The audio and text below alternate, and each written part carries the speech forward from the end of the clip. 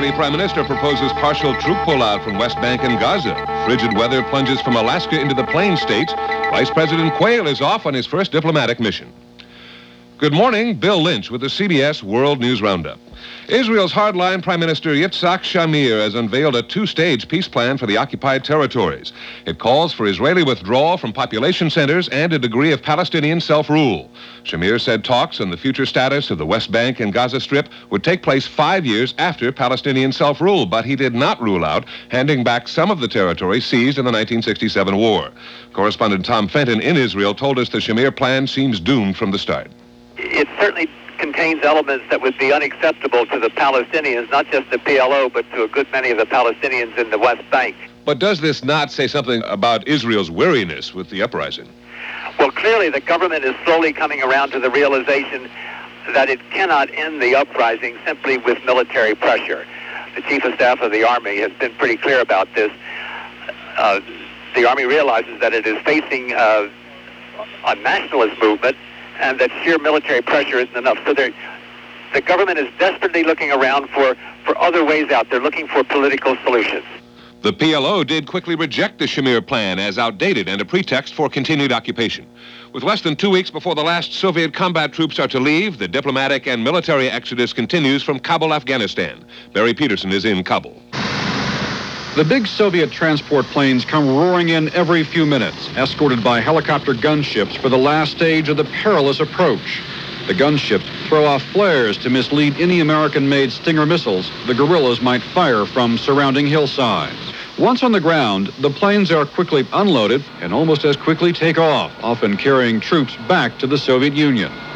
But Kabul's main lifeline remains the Salang Highway, where fighting reportedly continues as Soviet troops beat back guerrillas, clearing the road, which is the main route for convoys carrying troops out, carrying supplies in. Barry Peterson, CBS News, Kabul. That's what it sounded like on the streets of Iran 10 years ago today as the Islamic Revolution swept to power, and with it Ayatollah Khomeini. Today, the Iranian government marked the anniversary with pardons or commutations for 473 prisoners. State Department officials say President Bush has chosen Undersecretary of State Michael Armacost to be ambassador to Japan, replacing Mike Mansfield, the appointment being read as a sign of the importance of the Washington-Tokyo relationship. KMX 1070 News Radio. The northern plains and mountain states are getting a taste of the bitter cold that has ripped Alaska for more than 2 weeks. Yesterday, the mercury hit a balmy 70 degrees in Valentine, Nebraska. 10 hours later, it was 0. Sue Grimm is trying to cope with the cold in Cut Bank, Montana, where this morning it was 35 below zero. The wind chill factor is 60 below, but it was 78 below earlier today, so it's gone down a little bit. How it's affected your life in the last day or so? For me, it just kept me inside until tonight. I had to go to work at 10 last night, so I had to go out, but other than that, I stay in when it gets this cold. And your family? Well, the schools were closed, so we were home. My husband had to work, so he had to be out in it, but he bundled up pretty well. Alaskans are still bundled up against the deep freeze there, but as Jerry Bowen tells us, there's been some improvement. The ice fog that gripped Fairbanks this week lifted briefly late yesterday, enough that officials have decided to reopen schools here.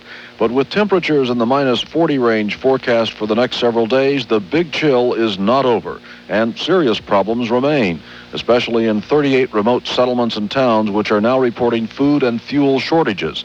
Supplies from the Red Cross were airlifted yesterday to Birch Creek, 150 miles from Fairbanks, where 33 residents were down to only a 3-day supply of food. Jerry Bowen, CBS News, Fairbanks, Alaska. The FAA has given airlines 25 days to check for possible wiring defects on more than 700 Boeing jetliners. Mark Phillips has that. They'll be looking for electrical problems where the wires leading from the engines to the cockpit might have been crossed so that a fire in one engine would trip the wrong indicator in the control panel, leading the pilot to switch on the wrong extinguisher system and possibly to shut off the wrong engine. In addition to looking at 472 Boeing 737s, the airlines will also inspect 747s, 757s, and 767s, all built since late 1980. Industry analysts say Boeing Aircraft in Seattle may be trying to build too many planes too quickly, using some untrained workers like Lester Warby. The first job I had in there was running wire bundles in and connecting them up to the E-rack area without having the foggiest idea where the stuff went. The FAA directive is designed to find and fix problem aircraft. It also draws attention to some problems on the Boeing assembly line. Mark Phillips, CBS News, Washington. A similar inspection order was issued today in Britain. Yesterday's crash of a KC-135 tanker on takeoff from Dyess Air Force Base in Texas involved more than military casualties. 19 people were aboard, all killed. It turns out 12 of those were passengers, apparently on a free flight to the beaches of Hawaii where that tanker was headed. 4 of the passengers were in the military, 4 were retired, 4 were military dependents, reportedly including 1 child. Vice President Dan Quayle is off on a 3-day visit to Latin America. Phil Jones reports. This will be the new vice president's first foreign assignment, and those in Mr. Quayle's office argue that this is evidence of the confidence President Bush has in his vice president.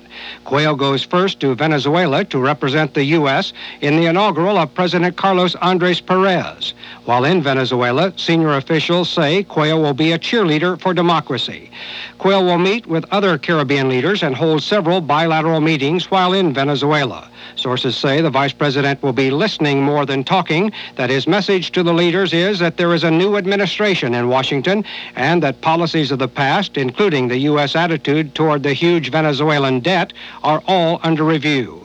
The 41-year-old vice president will also spend a day in El Salvador, which has a presidential election in March. Administration officials say Quayle will meet with several leaders during his 3-day Latin American tour, but that he has no plans to meet with Cuba's Castro or Nicaragua's Ortega, who will also attend the Venezuelan inaugural. Phil Jones, CBS News, Washington.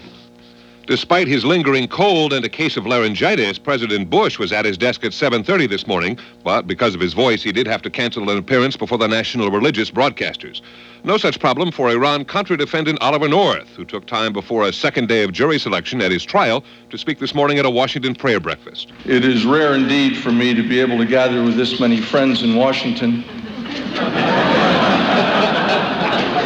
Normally, in order to speak in Washington, I have to have a subpoena.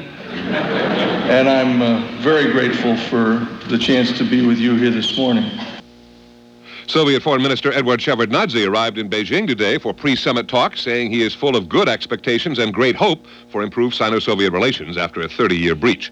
The government's index of leading economic indicators rose a solid 0.6% in December. That's the largest increase since August. The December gain suggests sound prospects for continued economic growth.